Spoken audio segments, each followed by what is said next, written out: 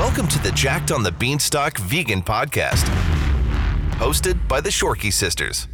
Repping the vegan hippie meatheads of the world is Sam, the first ever vegan World Naturals bikini pro, coach, author, and blogger, who's got an ass that's out of this world.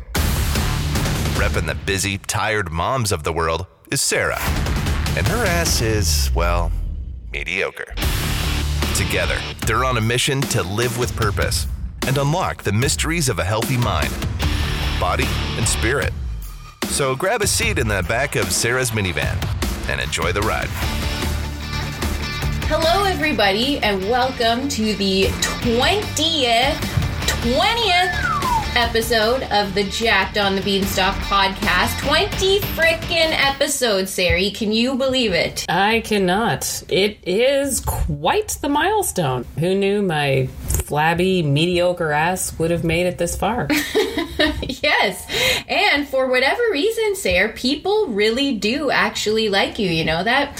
Some way, somehow, I don't know what it is, but you do bring value into their lives despite not really having a whole lot of useful or information to give the listeners on any episode, really. Well, maybe the poop podcast. You did have a lot of good names for growing a tail. Thanks. Or the sweat episode, actually, the sweat-isode, because you had your pits removed. That was one I felt like you contributed a decent amount to. Yeah. Well, I'm glad that's my claim to fame. I was going to say that I'm a very likable person, but you are. Now, thanks to you, my self-esteem is shot to shit. Well, in all honesty, Sarah, would you say that we bring each other more up or down as a whole, if you had to pick? And can you actually think of a time that, say, I really helped you through a tough time in your life, or maybe a time that you wanted to punch me in the throat? I've definitely wanted to punch you in the throat, but I feel like it's a bit of both. And, working with you is somewhat of a blessing and a curse. Well, I would say having you helping the biz here at Jacked on the Beanstalk is nothing but a blessing, Sari. So, no curses, you bitch. Well, then I think you just answered your own question. Well, speaking of bringing you up, I do actually have a very sweet memory that I can share with our audience of a time I remember you were a very good big sister to me. It was right before I moved to Vancouver, and it was the day before I boarded the plane. I think I was, how old was I? Like 21, 20... 23. 23-ish. And Sarah gave me a very sweet little handwritten note, and I can't remember exactly what it said, but it was a lot of loving big sister stuff, like, you're stronger than you know, and you can do this, and I know that this is the right thing for you at this point in your life, and I'm only a phone call away, and that sort of thing. And I remember reading it on the plane, tearing up, Sarah, because it was very sweet, and I remember thinking, I'm pretty frickin' blessed. Oh, and on that note, Sarah chose me as her bridesmaid in her wedding, but Aaron, our producer, was her maid of honor. So you're welcome, Aaron. You're just the producer on the podcast. Well, I should point out that Aaron has been my best friend for, over 20 years? I guess you've been my sister for 30. Are we allowed to say my age? Well, anyways, now that we've melted everybody's hearts with this little sisterly love fest we've got going on, let us now talk about melting fat, shall we? Ooh, nice segue. Yeah, you like that? Uh-huh. Not just a perfect ass there. But can you spell segue? There was some time where I was trying to figure out how to spell Segway, and I spelt it Segway. In case anyone's wondering, Segway from our melting hearts to fat is spelled Segue. And we are both very anal retentive spellers here in the Shorkey family, so we like to pick each other apart every time we misspell a word or use incorrect grammar. Today on the podcast, we thought that we would cover something a little more fitness, diet related, because it's kind of been a while since we have, I am, after all, a fitness coach and a big-time gym junkie / meatless meathead, as we all know. And I know many of our listeners are as well. So I came up with the topic this week. Last week, I actually had 2 clients comment on how great they were feeling and how much they were loving their training and nutrition plans that I wrote for them. One client in particular, she's been working with me for a good few months now, and she even sent me her transformation pics from the first day we started working together, about 8 or 12 maybe weeks ago, and to the ones very recently. And you could see huge changes, and her butt was noticeably higher and rounder, and her back was so much tighter. Definitely her waist was much tinier, and we could even see some little round delts peeking through. But of course, despite all of these awesome feelings and changes that not just her but the other girl were experiencing, both of them did the same thing. They stepped on that effing scale, and guess what? No weight loss. Oh God, the world has ended. And this, my friends, is why I hate the scale. And in fact, I encourage everybody listening to go check out the blog post that I wrote a couple of years ago titled "The Best Thing You Can Do for a Healthy Mind and Fit Body." Yeah, let's actually read some of it because it's got some good stuff. Let's pull it up here. I can honestly say that one of the best decisions I have ever made was packing my scale away more than a year ago. Gasp, say what? A pro bikini competitor who doesn't weigh herself? Oh yes, and doing so has made me appreciate and love my body more than ever before. Nowadays, I base my progress solely on how I look and how my clothes feel. I've come to learn that the digits on a scale are completely irrelevant, even in the competitive bodybuilding world. And here is why. My first year of competing, I stepped on stage at 122 pounds. I'm 5'7.5". Yeah, that is very tiny for a woman who's almost 5'8". My second year of competing, I hit the stage at 130 pounds. And yes, I won both of these shows despite an 8-pound difference in my weight. And so bear in mind, this post was written a couple years ago, but I say, and now at 4 weeks out from my upcoming pro show debut, I weigh just under 138 pounds. And you know what?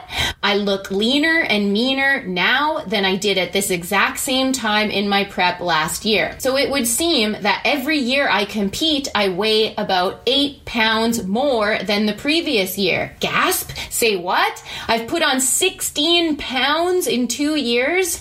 So isn't that a little crazy? I'm sure everyone is thinking. But anyways, I'll read a little bit more of the post. To me, that's actually great news because it means I've replaced body fat with lean muscle and my off-season work is paying off. What still blows my mind, however, is that even though we know more muscle equals improved strength, energy, and a higher metabolism, we freak out when the number on the scale reflects those hard-earned gains. And even though we continue to lift heavy and claim that we want to grow muscles, none of us seem to give a shit the second we see a heavier number on the scale. Sound familiar, my dearest podcast listeners? Sarah, how about you? How is all of this sitting with you as someone who has no muscle? Again, why? Does anyone ever wonder why Sarah is a host on this podcast? Yeah, I was just asking myself that same question. I may prove to be quieter than usual on this episode. But seriously, I think when you talk about a 16-pound weight gain, the idea of that is absolutely terrifying to most of us women. And why, I think I know why, but I would like to hear you say why it's terrifying. And actually, you have seen me throughout all of these phases and even know I weigh 10 pounds more now than I did before that pro show that I had mentioned in the post. And Sarah, looking at me right now, would you describe me as a huge bitch? That's a huge bitch! No, not at all. But unfortunately, as a woman, I think we're just terrified of that stupid little needle moving on the scale. And, you know, the number going up is negative and seeing it go down is positive. Yes, and I, of course, am guilty of that myself.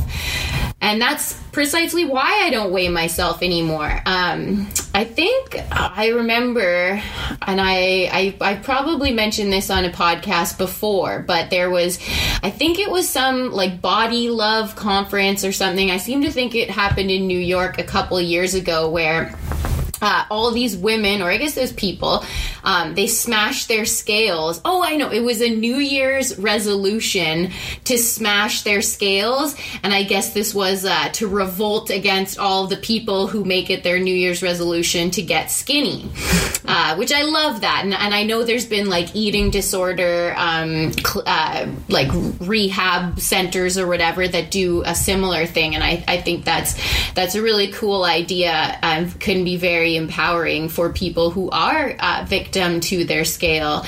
What about you, Sarah? Do you weigh yourself? How often? Yes, I do. And do you want to smash our scales together this January 1st? Actually, part of me is kind of interested to know how I would cope without a scale, because it's weird. It's not even that I'm obsessed with my weight or you know, genuinely struggle with my weight. I think it's just a habit more than anything. So how often do you weigh yourself then? I don't know. Once a week? Well, I'm not against weighing myself or anyone weighing themselves. In fact, as you know, I ask all of my clients to weigh themselves before I'll write plans for them, because obviously it will help me to figure out how many calories to give them. But I definitely always stress that it is just one of many tools in our little tool belt of health and fitness, and we use their weight as a guide only. And I also always stress to my bikini and figure competitor girls that the judges don't need to know what you weigh. So, you know, it really is irrelevant on a number of levels. Yeah, in a weird twist, I don't think people should weigh themselves. So I guess that just makes me a huge hypocrite. Yeah, okay. What? But again, I think if you have a healthy relationship with your body and with food, again, it can be a great guide to measure your progress and be good for even noting things like water retention, especially around your period. But unfortunately, and I've seen this happen far too often, is that it can lead to very obsessive behavior. So I always tell people, do not weigh yourself more than once a week. And then it can also change your outlook on the entire day. If, say, you wake up, you're feeling good, and then you step on the scale, and if that number doesn't reflect how you feel, it can easily turn an otherwise healthy, positive mindset into a super negative and unhealthy one. For those who do have a healthy relationship with their body and with weighing themselves, then sure, you can weigh yourself. And I would say ideally do it first thing in the morning on an empty stomach before you eat or drink anything, because that's going to give you the most realistic comparison of changes in your weight. And again, never more than once per week. I actually remember reading something, I think it was on like Shape magazine or Women's Health magazine or something like that, and a woman actually conducted an experiment to see how much her weight changed over the course of 24 hours. And she weighed herself every hour for 12 hours. And in just 12 hours, her weight went up or down 3 to 4 pounds within an hour. So this, of course, would be because of things like what she's eating, drinking, peeing, shitting, and how much she's exercising. All of these factors greatly affect your body's water composition, therefore is going to affect your weight. So long story short, it is very common and even expected to see upwards of like a 5 to 10 pound weight difference from one day to the next. Hence why I'm always more interested to see our clients' progress photos every week or two rather than record their weight. But I realize we're getting a little off track here.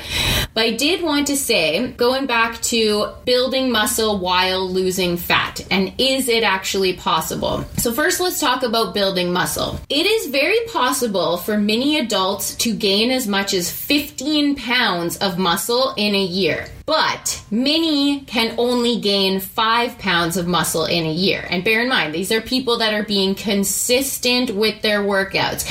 I personally was able to gain 8 pounds of muscle within a year period. And I'd probably say 5 to 6 of that was muscle. And remember, I am an all-natural female bodybuilder who is very consistent with her workouts and hardcore. So that's actually pretty damn good gains, bruh, for a year. What I really want to address on this episode is how much food we should be eating in order to build muscle. And is it possible to build muscle and lose weight at the same time?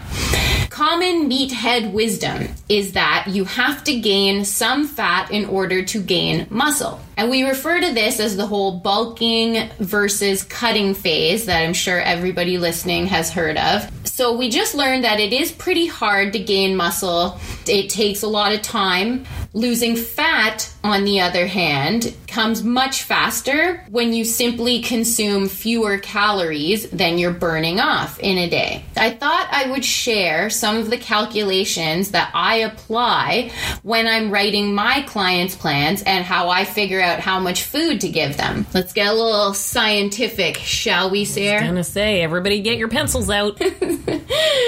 She does add some comedic value, doesn't she? Instead of just listening to me blather on and on and on. We all know that in order to strictly lose body fat, we need to create a caloric deficit. And we can do this by one of 3 ways. A, eating less. B, burning more. Or C, a combination of both. Makes sense, right? In order to strictly build muscle, most of us do need a caloric surplus.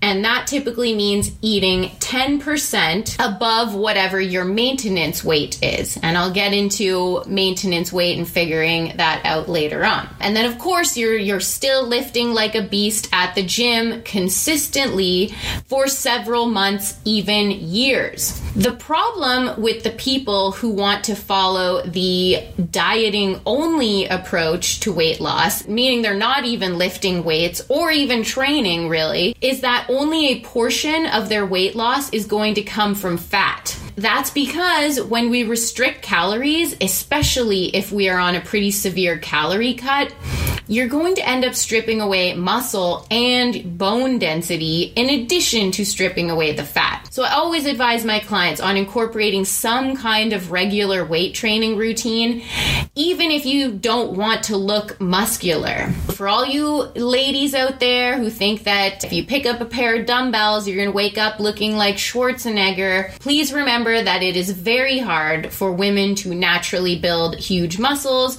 because we don't produce enough testosterone to do so. But if we can pick up some weights just a few times a week and keep our diet clean, you'll actually stimulate the growth of these healthy tissues rather than the loss of them. We know that we need to create a caloric surplus to gain muscle. And like I said, that's going to be about 10% more calories than whatever your maintenance is. And maintenance means just your body at rest, how many calories you need to just maintain your current weight. And we know that we need a caloric deficit to lose body fat. Always continue to lift like a beast every day. So now let's get to the how do we successfully lose body fat without losing muscle, right, Sarah? What? No. Yeah, remember when I said that working for you was both a blessing and a curse? This was exactly what I was talking about, because basically all I'm learning is that I'm completely effed. So I don't know why you still continue to not lift weights. And guys, please submit some listener feedback encouraging Sarah, if she wants to be the host of a vegan health and fitness podcast, that she needs to start lifting the weights. I know. I really don't like it. It's so boring. But I would like to point out that, I mean, we always joke that I don't work out. True, I don't stand there and lift weights. I hate lifting weights. But, like, I'm an active person here. I'm not, I'm constantly moving, whether it's picking up children or hauling laundry baskets or landscaping. Those are my kind of exercises or workouts. Wow, you bring up a good point, Sarah, actually. Did you know that all of those things you just listed is called NEAT, which stands for Non-Exercise Activity Thermogenesis? What does that mean? That means it's the non-exercise activities that you do on a daily basis, and your NEAT can actually account for as little as 15% of your daily calorie expenditure, or up to 50% if you're very active, such as yourself, apparently, with those laundry baskets and hauling rocks. Okay, yeah, for a minute there I thought you were making fun of me, like I'm a couch potato or something. Like, is this couch potato exercises? No, totally not. It's a legit thing, and people can actually burn 100 to 150 calories per hour just by increasing their NEAT activities, which could essentially equal to like losing 30 pounds a year, depending on how active your day-to-day is. And in fact, I'm pulling it up right now that it says NEAT can account for an 850 calorie difference a day in energy expenditure, all from activities that aren't full-on work or exercise. So there you go, Sarah. Damn. So you don't have to feel so bad. Just make it Get count. off my case. All right, fine. Anyways, let's get back to eating to build muscle whilst losing fat. Believe it or not, most people actually struggle to put on muscle because they fail to consume an adequate calorie surplus. People who start with a higher body fat percentage can actually make muscle gains while they're in a caloric deficit, but it'll only work until their body fat percentage comes down to a certain level. So listen up, all you teeny tiny chicks listening who want to build muscle but are terrified to put on any body fat. If you already have a low body fat percentage, you will not make any muscle gains as long as you're in a deficit. Going back to these two clients I mentioned earlier, why they were so surprised by the amount of food that I give them on their food plans. So, lean or leanish people, if you want to add muscle to your frame and minimize body fat, which of course is what 90% of our clients want, ideally they should still be adding an extra 300 to 500 calories to their daily maintenance, and of course lifting like a beast at the gym. But what I always stress is I want them to use those calories to like really fuel their workouts. And the same thing goes for competitors who are already at a low body fat. I know that competing is like so much a mental battle, but your body needs some fat. So when you get to a certain point, it will start choosing to burn muscle instead of fat if you even attempt to go into a caloric deficit. So if, say, you're a female competitor and you're already at 15% body fat and you want to get down to 12%, which is not healthy anyways, ladies, and not something you can maintain long term, but you're not even going to be able to add muscle at that point. At best, you would be able to maintain the current muscle mass you have. It really depends what your goals are, and it is really hard to do both at the same time. Of course, I'll always advocate for doing a slow transformation and process. Whether you're bulking or cutting, you want to make sure that you're not doing any kind of crash diet where you're going to a severe calorie restriction or major increase on your calories. So really stick to that 300 to 500 range. If you're looking to build muscle, add an extra 300 calories, see how that goes. If you're looking to lose weight, then reduce 300 calories from your maintenance and see how that goes. Let's talk food specifics. Of course, being the meatless meathead that I am, obviously I'm going to promote a high protein vegan diet. Oh, and on that note, next week, we're actually doing a whole episode on vegan protein, and I have a very special guest who is a vegan dietitian coming on the podcast, so stay tuned for that one. But for now, I want to share that if we're talking about what I typically will recommend to my clients, it is 0.8 grams of protein per pound of body weight per day, and that's what you're going to consume. And this would be eaten over the course of 5 to 6 meals, and you're going to space those meals out evenly throughout the day, every 2 to 3 hours typically. You really want to ensure that you're consuming enough calories to keep your body from thinking it's starving. And that means proper nutrition. Make every calorie count. Tons of veggies, minimal processed foods, less than 30% of your calories coming from fats, and then always sticking to the good fat sources like extra virgin olive oil or avocados or almonds, and then starchy complex carb sources like sweet potatoes, quinoa, oats, and rice are typically my go-tos.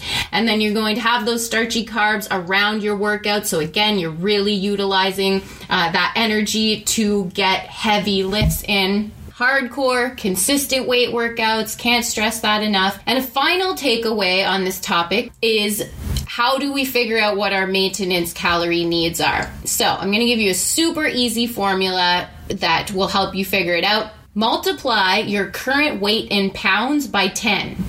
If you're female, I would say calculate your weight in pounds by 10. Males, let's do it by 11. So for instance, if you're a 150-pound woman, your maintenance or the amount of calories your body needs at rest would be 1,500 per day.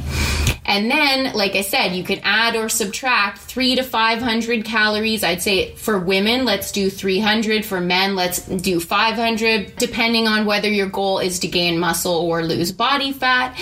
And again, these are very simple, basic calculations. Of course, every person, every case is going to be a little bit different depending on your goals and your lifestyle and whatnot. And if you do want a customized meal plan and training plan, for sure hit me up, send me an email to sam@jackedonthebeanstalk.com, and I'd be happy to help create one for you. But this little formula is definitely a good baseline to help you measure and give you a ballpark figure of what your daily calories should look like. See, Sarah, this is what happens when you... I don't know why I'm being so mean to you this episode. Apparently you rely on me a lot. I didn't know. I think it means we need to put you on a hardcore bodybuilder diet and training regimen. I don't think that's going to help. Although maybe you could sneak some weights into the bottom of my laundry basket or something.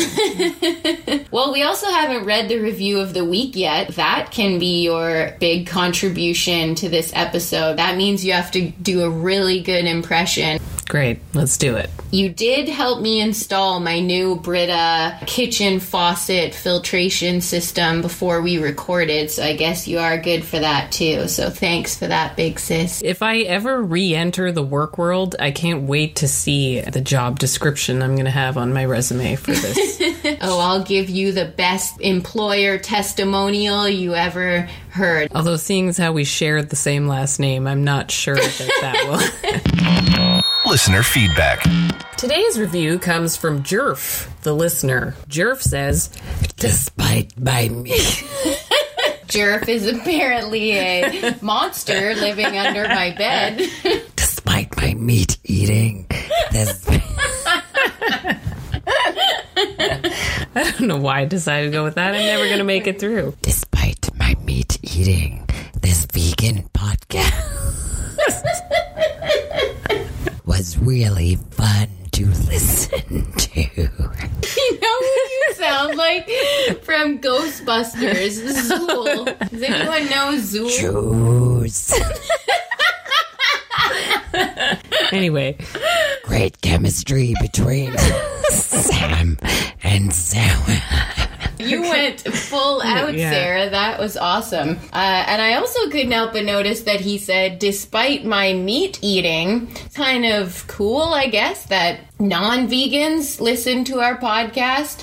Or you think Jerf is in the closet, maybe, a little veg curious. Or perhaps he stumbled onto our poop podcast. Maybe he's unsubscribing at this very moment because we're insulting him.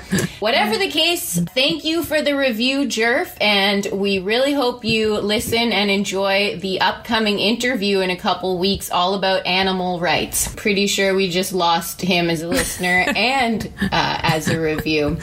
And on that note, to all of our vegan subscribers, I know you're out there, we would really appreciate if you too would leave us a review on iTunes if you're getting some kind of value or at least entertainment from our podcast. I know you want to hear us do an impression of your voice, of what we think your voice sounds like, so keep those reviews coming. You can do it from your phone or your computer, but you do need to search Jacked on the Beanstalk, the podcast, on whatever device you do choose to listen to them on. Even if you're already subscribed, then you got to click the ratings and reviews tab. What song are we singing this week to conclude the 20th episode? This might be the last you hear of me, podcast listeners, as I may be fired, since to add to my lack of contribution, I don't even have a song. Oh, God. Really? I was still trying to find one, like right up until the moment I left the door to come here. I told you, I don't know how to do things half-assed. I was really focused.